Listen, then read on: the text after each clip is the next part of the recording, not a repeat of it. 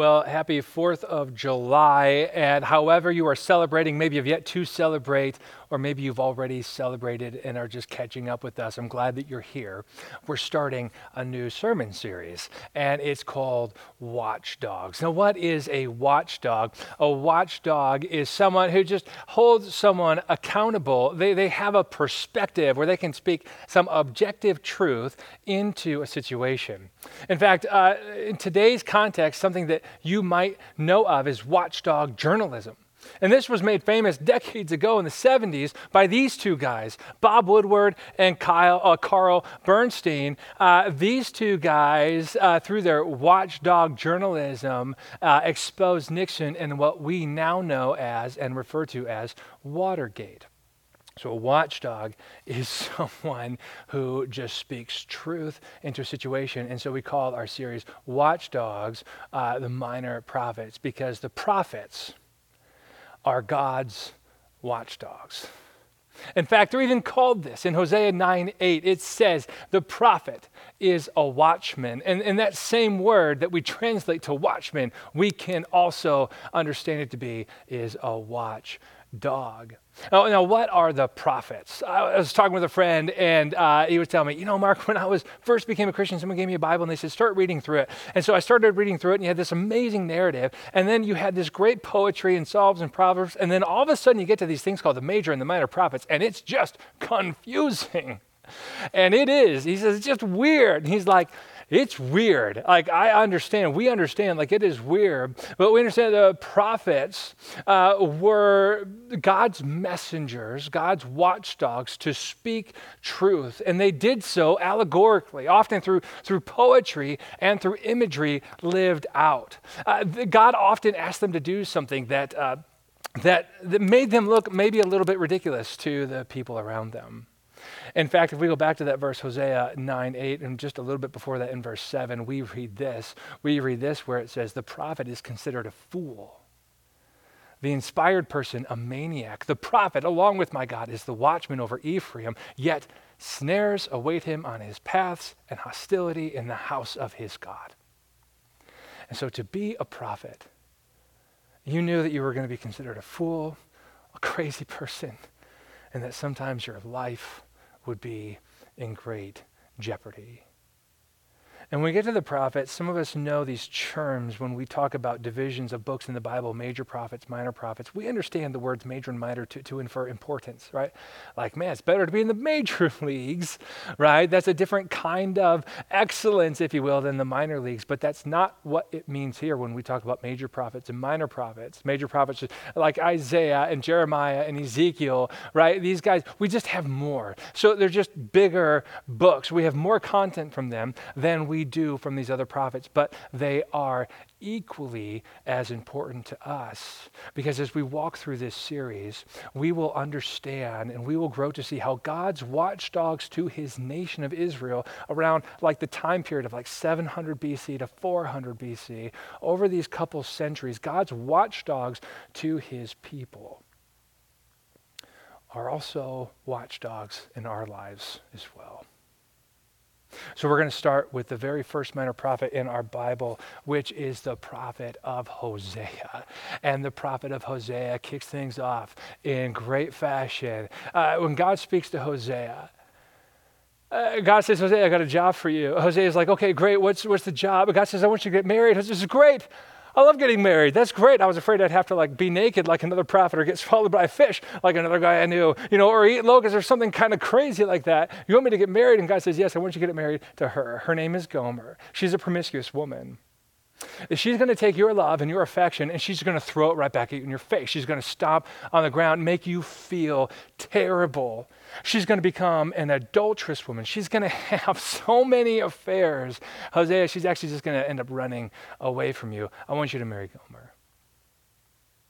Oh, and by the way, I want you to have children with Gomer. And just so you know, some of these children, they won't look like you. And so Gomer does have children. The first one with Hosea, God says, name him Jezreel, because I'm going to judge this land.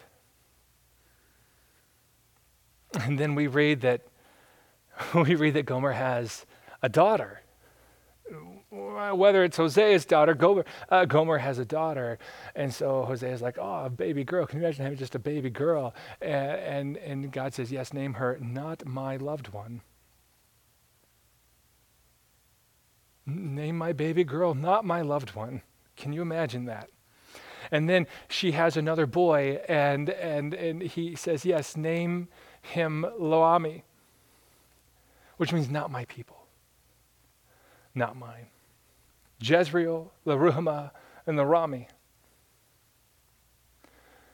Why would God do this to Hosea?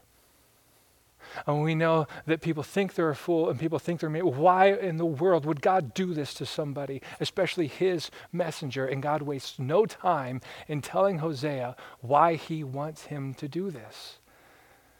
We read that in chapter 1, verse 2. Read it along with me. You can open it up in the Bible you may have, or you can follow along with me on the screen. It says this: when the Lord began to speak through Hosea, the Lord said to him, go marry a promiscuous woman and have children with her. For what? For like an adulterous wife, this land is guilty of unfaithfulness to the Lord.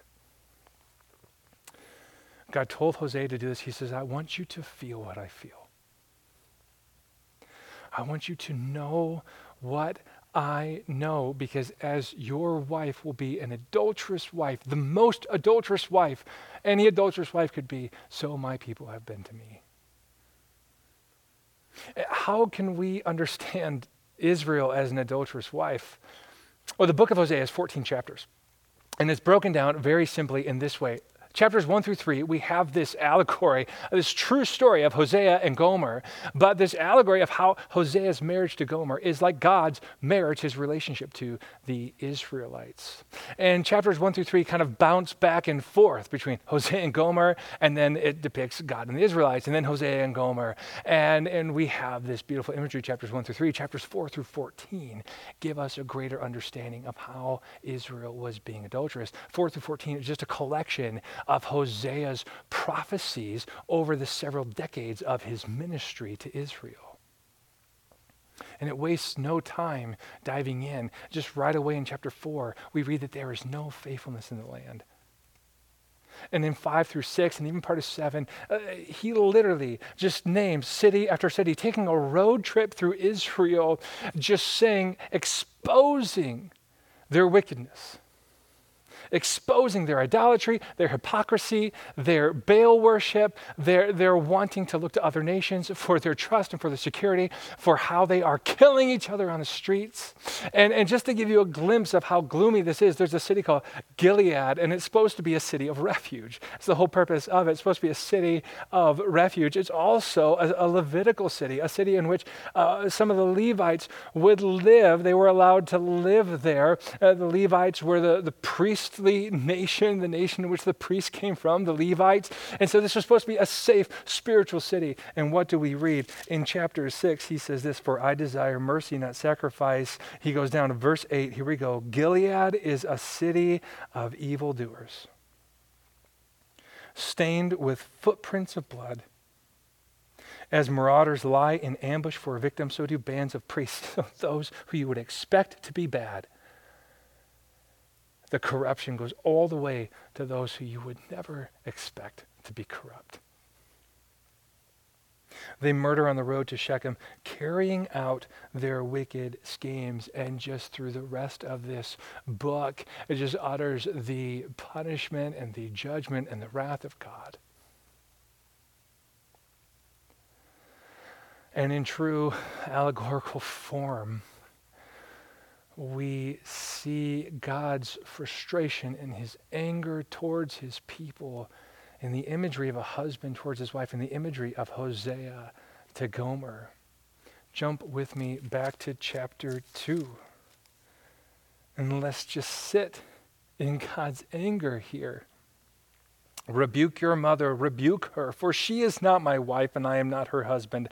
Let her remove the adulterous look from her face and unfaithfulness from between her breasts. Otherwise, I will strip her naked and make her as bare as on the day she was born. I will make her like a desert, turn her into a parched land, and slay her with thirst. I will not show my love to her children, because they are the children of adultery. Their mother has been unfaithful and has conceived them in disgrace. She said, I will go after my lovers who give me my food and my water, my wool, my linen, my olive oil, and my drink. And I'll go after my lovers. They give me everything I desire. And this is what he says. He almost sounds like the parent of like a rebellious middle schooler. Listen to this. Therefore, I will block her path with thorn bushes. I will wall her in so she cannot find her way. I will chase after her lovers, but she will chase after her lovers, but not catch them. She will look for them, but not find them. Then she will say, right, I will go back to my husband as at first, for then I was better off than now.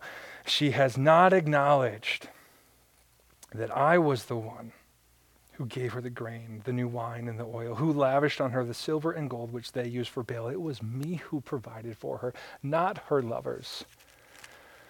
And in the next few verses, he says, I will take away, and I will take back, and I will expose, and I will stop, and I will ruin, and I will make them a thicket. Wild animals will devour them, and I will punish. And then we have these 4 words that end verse 13. You just feel the pain. But me she forgot. Israel has forgotten God. And then it shifts. Beautifully. It shifts. After all of that, God says this, therefore, I am now going to allure her. I will lead her into the wilderness and speak tenderly to her. Jump to verse 19. I will betroth you to me forever. I will betroth you in righteousness and justice, in love and in compassion. I will betroth you in faithfulness, and you will acknowledge the Lord. And remember Jezreel and the Ruhamah and Luami. He restores that. He says, and in the day I will respond, declares the Lord. I will respond to the skies, and they will respond to the earth, and the earth will respond to the grain and the new wine and the olive oil, and they will respond to Jezreel, this restoration. I will plant her for myself in the land, and I will show my love to the one that I called, not my loved one. And I will say to those called not my people, you are my people. And they will say, you are my God. And chapter 2 ends with just this beautiful restoration. So we get to chapter 3, and what happens? God tells Hosea, he says, go love your wife again.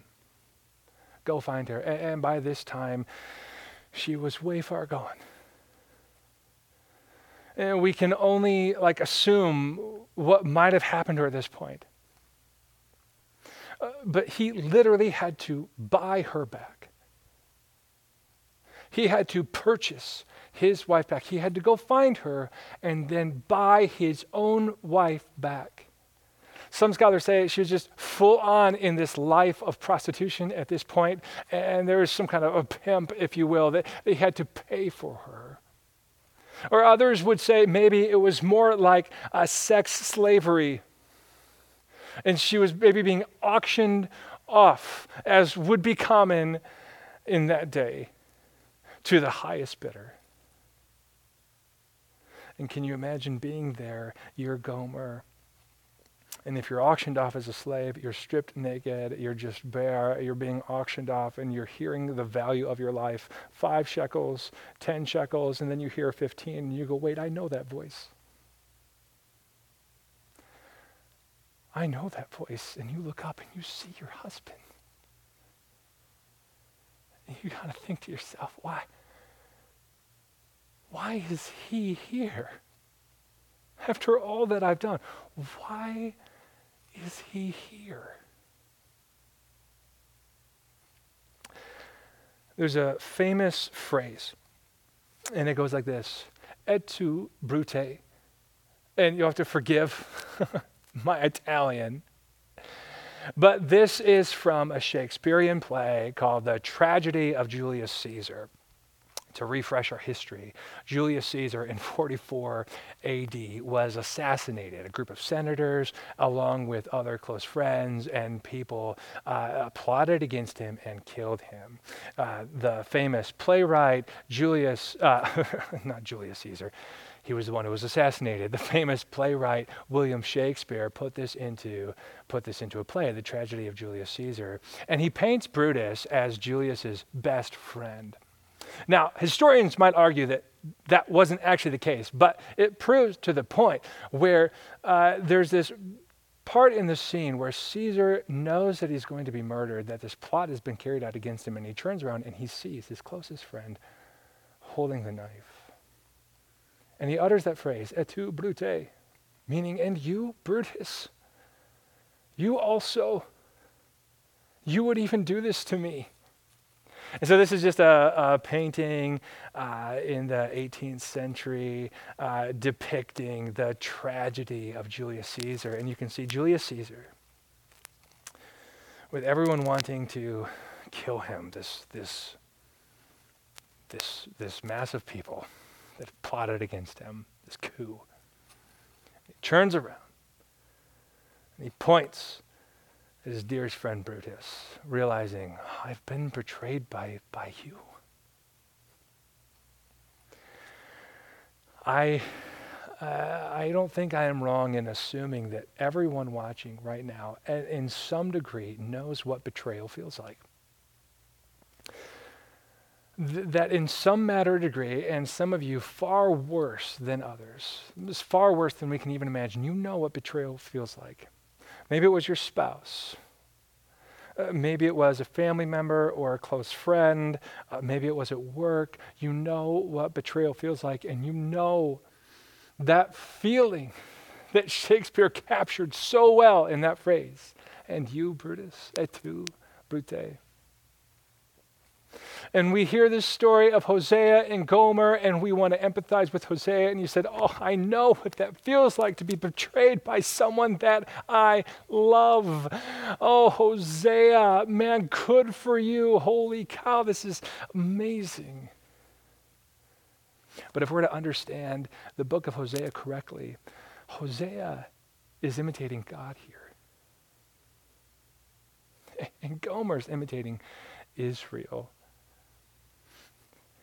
And if we know what it feels like to be betrayed, and we've just read these verses in Hosea, what we're supposed to do with that is, like Hosea, realize this is what God feels like. And I'm sure to an even greater degree. That was the whole purpose he asked Hosea to do this. Because in this story, we are Gomer. Now you may say, oh, Mark, I'm not Gomer. I've never killed anybody, and I haven't committed adultery. I mean, I may be kind of a bad person in this way, but I'm not Gomer. Let's talk about that. And when I say that, I mean that. Let's talk about that. What is that? That is anything in your life that gives you significance. That is anything in your life that gives you value, that gives you meaning, that gives you purpose. That is anything in your life which you hold in greatest regard. That's what that is. That is what Israel had. That is an idol. For Israel, it was putting their trust and their security in other nations to protect them and to provide for them, Assyria and Egypt. It was putting the success of their crops and of their life into the hands of other gods that they made. That, for them, was taking matters into their own hand in great arrogance. Twice in the scriptures, actually in Hosea, it says their arrogance testifies against them, their idol of pride in their life. And I'm sure, none of us have a problem with putting our trust and security in something else. I'm sure none of us have ever had something that is man-made and handheld that we put all of our hope and our success and our future in. I'm sure none of us have anything like that. I'm sure, none of us have a problem with pride. Look, here's the deal. We all struggle with that. What is that in your life? It could be your job. It could be your bank account. It could be your hopes and your dreams that you have planned for the future. It could be your spouse. It could be your family. It could be your children. It could be your grandchildren. Anything. in which you find your significance, your identity in, your success in, your value in, anything, that is an idol. That is what Israel had. Friends, we are Gomer. There's no getting around it. We are Gomer. And maybe some of the best work that you can do today or this week is just to sit down and prayerfully consider, what is that? What is that in my life? What is that? Now, one of the things that we also have to understand is that God uses this imagery of marriage very, very specifically. God uses this imagery of marriage to a great degree in Hosea. He says in 19:20, right? He says, "I will betroth you." Why does he use this language? Why does he use Hosea's marriage with Gomer? Why does he use this imagery? When I was in middle school, I went to a ball game with my dad. And it wasn't just any ball game. It was here at Wrigley Field. And some of you, you've been to this iconic stadium.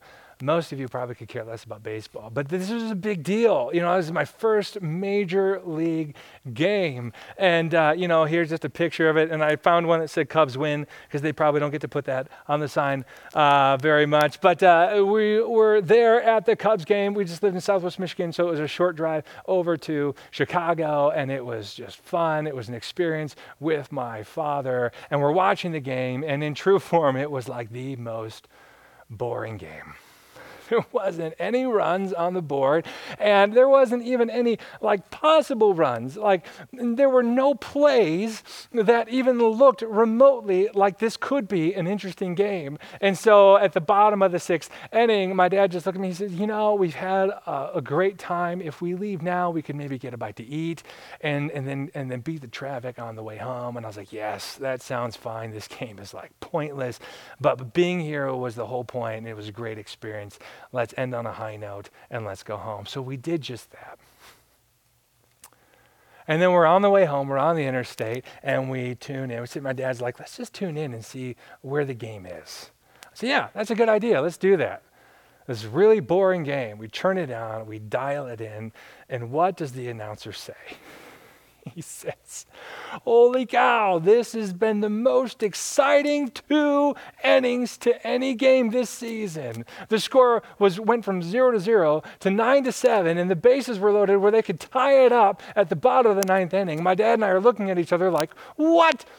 We missed it. How did we miss this? We left too early. If we had just stayed, we could see this. But instead, we had left the very game that we were listening to, and we were listening to this exciting game on the way home on the radio when we could have been watching it in person."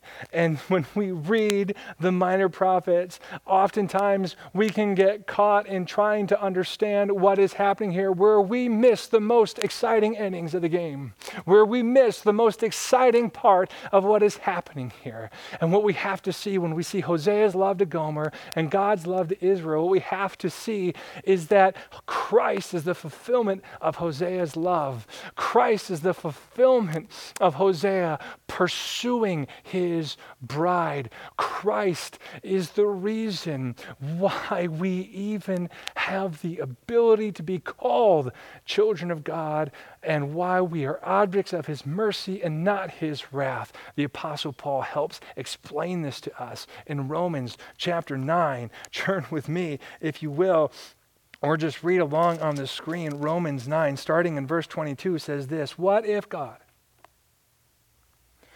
although choosing to show his wrath and make his power known, bore with great patience the objects of his wrath?" And we know, just by reading Hosea, we are the objects of his wrath.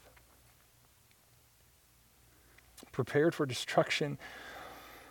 What if he did this to make the riches of his glory known to the objects of his mercy, whom he prepared in advance for glory, even us. Oh my goodness, talk about two wonderful words in the scripture. Just sit on those two words for a moment. Even us. Even us. And if you want to, think about it in this way, even me. Even me. Whom he also called, not only from the Jews, but also from the Gentiles, as he says in Hosea, I will call them my people who are not my people. I will call her my loved one who is not my loved one. And in the very place where it is said to them, you are not my people, there they will be called children of the living God. Christ is the reason that we can be called children of the living God. Just like chapter 2 had this wonderful transition from God's wrath to God's mercy, so does Hosea 11. And I just want to encourage you on your own time today or later this week, read Hosea 11. But here we are in verse 8. He says this, he says, my heart is changed within me. This is God speaking. All my compassion is aroused. I will not carry out my fierce anger, nor will I devastate Ephraim again. For I am God and not a man, the Holy One among you. And Hosea entered into the marketplace and found his wife and bought her back. Is that not the most beautiful image of what God did for us when Jesus entered the marketplace and bought us back? But he did not buy us back with something he created like shekels or grain. He bought us back with his life.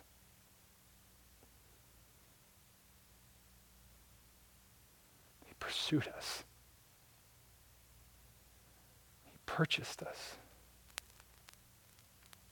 Sometimes I think we have this image of the gospel, just this good news, like this, the old school where like there's someone tied up on the train track and the train's coming and Jesus just comes swooping in on this horse and saves us from death and swiftly rides us off to victory while the train rolls by. Friends, that is not the gospel. God is judge, jury, and executor. And as Paul said, we were the objects of his wrath, and he saved us from his wrath with his Son.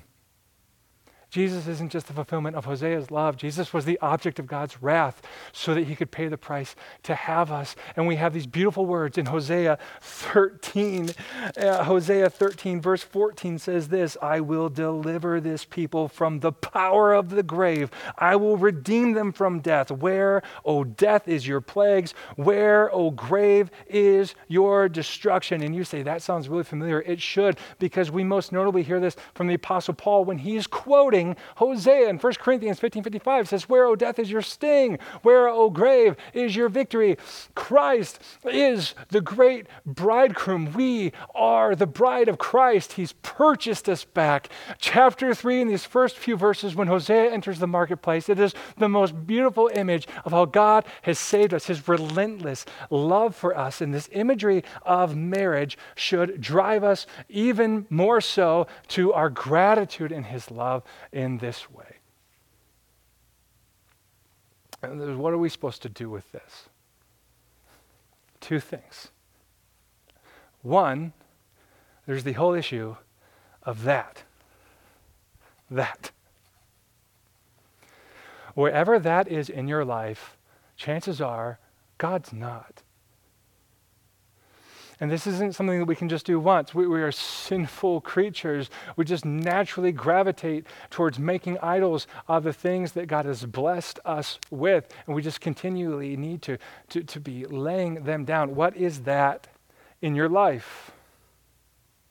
What is that? Because like in chapter 2, when we see, she says, my lovers give me everything that I need, so I will go back to them. No, it is God who gives us everything that we need. In God we can find our significance and our identity and our security and our meaning and our purpose. In God we can find all these things. And whatever is that in your life that you think you can find them in, learn from Gomer, learn from Israel. that will never satisfy you. Only God can fill that hole in your life.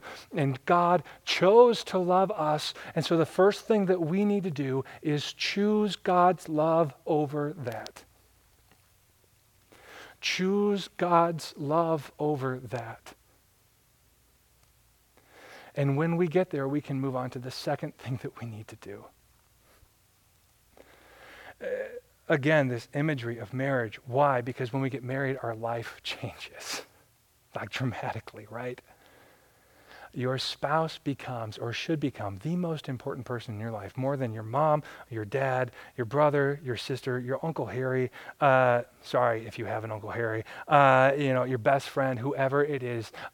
Next to God himself, they must become the most important human being in your life. Why? God designed it this way because marriage is intimate, and that is why it's so hard. You can't hide anything from someone that you're living with, that you're committed to. You can't hide. Like they know you better than you know yourself. No, I'm fine. No, you're not fine. Just tell me that you guys know this is why many of our marriages are broken, because we don't handle this the right way. And what else happens in our marriage? Their opinion matters more than anyone else's, even if you don't think that it does. You could be told that you're doing a great job, and if your spouse looks at you and says, man, you suck at this.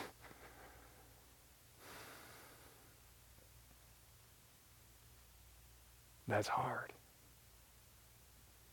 But it's true on the other end as well. People could tell you, man, you're not that good. But if your spouse is your cheerleader, man, you feel like you can conquer the world. God designed it this way because he wants to be that for us. And he doesn't want us to find our significance, our identity, and all that meaning and purpose in something else. He wants us to find it in him. God chose to love us. And so part of understanding what it means to becoming a more devoted followers of Christ is that we need to choose to love others. So just the second thing that we need to do is, who do you need to start loving? For some of you, maybe it is your spouse. Whether you sit up out of bed, roll out of bed, jump out of bed, like whatever you do to get up in the morning, it's just every day waking up and recommitting yourself saying, I will love him, I will love her, even when they don't deserve it. Let's be honest, there's a lot of times they don't deserve it. None of us deserve it from each other, but we can do it because God loves us and because we've chosen God's love. He's already filling the void in our life that we try and fill, whatever that is, and that allows us to love others freely. Maybe it's not your spouse, maybe it's a coworker or a friend or someone that's wronged you, someone that you've canceled. Who do you need to love? I want to just close our time out by reading this quote from this author and this theologian, Derek Kidner. Just reflecting on these first few verses in chapter 3 in Hosea, he says this, and it speaks to what we're talking about. You can follow along with me here. It says, it would have been impressive enough had Hosea found that in spite of everything, he still loved his truant wife, and had then perceived that God's love must be like that too. But in fact, it was the other way around. It was God's love that rekindled Hosea's. And when the Lord said, go again, love her, and gave him the pattern to reproduce. You see, we need to catch up with the fact that, chapter 2 comes before chapter 3. That God allured her, right? Brought her into the wilderness and spoke tenderly to her, betrothed her, speaking to his people, speaking to what Christ would do for us. And then he told Hosea to go and love her. God set the pattern to reproduce. But there's a reality when it comes to loving others who have wronged us, and he addresses it well. He says this, there was no glossing over the unpleasant truth. The again in God's command faced the fact that old wounds would have to be reopened. And that what happened once, well, that might happen yet again. Also, the adultery, God reminded him, was still in progress. Hosea went and pursued her while she was still in process of adultery. She didn't have any change of heart. He pursued her, just like God pursues us. It had been no isolated lapse, but a desertion which added to a continuing insult to injury. The love that asked of him would be heroic. And that's the point. For it was to be God's love in miniature. Friends, what allows us to love others as God loves is when we understand that it's God's love in us that allows us to love others. So we need to choose love. We need to choose God's love over that. Whatever that is, we need to choose God's love over that. And then once we have God's love, we need to love others. I want to not close with a prayer today, but I want to close by just reading as a benediction the very last verse in Hosea. The very last verse. And it just speaks well in setting up the rest of the series that we have to go as we look into the other minor prophets, and also just helping us know what to do next today. The Holy Scriptures say, "Who is wise? Let them realize these things. Who is discerning? Let them understand. The ways of the Lord are right. The righteous walk in them, but the rebellious stumble in them." May we be wise and discerning in the days to come. May we choose to walk in the ways of the Lord. May we choose God's love over that. And when we have God's love in us, may we love others as he has loved us. In this, may we become more devoted followers of Christ. Amen and amen.